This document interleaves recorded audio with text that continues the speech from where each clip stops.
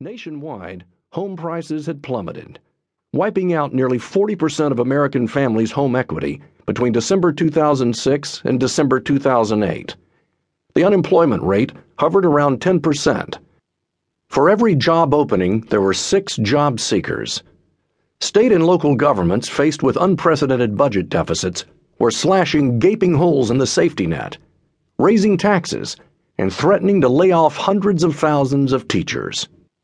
Leading economists suggested it would be years before the country returned to full employment.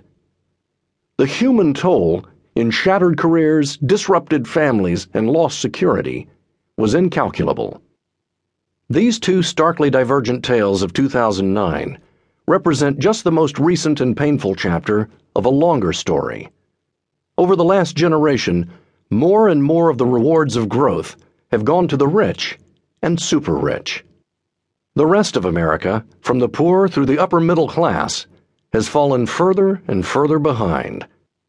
Like Wall Street's deep-pocketed denizens in 2009, the very richest of Americans have shot into the economic stratosphere, leaving middle and working-class Americans to watch their fortunate fellow men's ascent while remaining firmly planted on economic terra firma.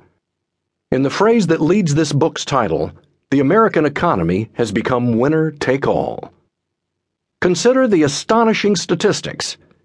From 1979 until the eve of the Great Recession, the top 1% received 36% of all gains in household income, even after taking into account the value of employer-sponsored health insurance, all federal taxes, and all government benefits.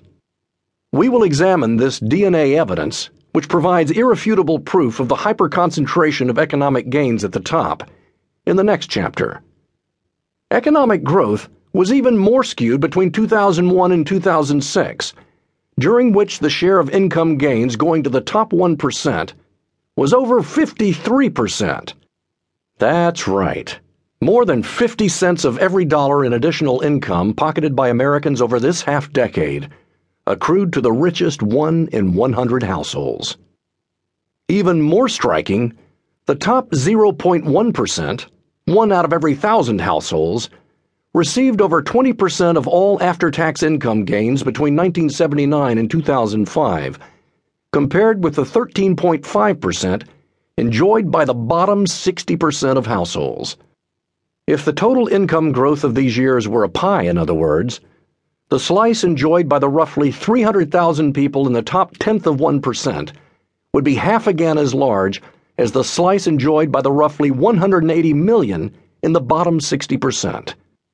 Little wonder that the share of Americans who see the United States as divided between haves and have-nots has risen sharply over the past 2 decades.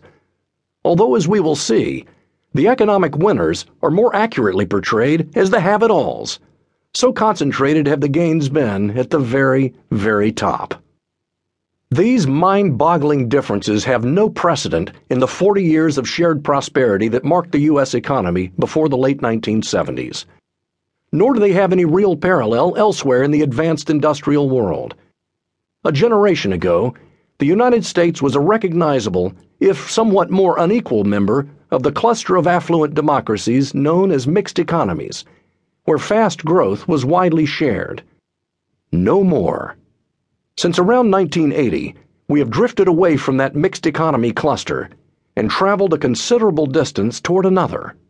The capitalist oligarchies, like Brazil, Mexico, and Russia, with their much greater concentration of economic bounty. Of course, the United States is far richer than these oligarchic nations.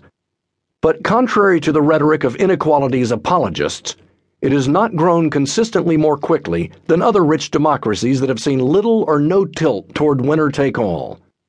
America's runaway rewards for the affluent have not unleashed an economic miracle whose rewards have generously filtered down to the poor and middle class.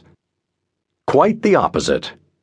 Like a raging fever that announces a more serious underlying disease, rising inequality is only the clearest indicator of an economic transformation that has touched virtually every aspect of American standard of living. From the erosion of job security to the declining reach of health insurance, from the rising toll of home foreclosures to the growing numbers of personal bankruptcies.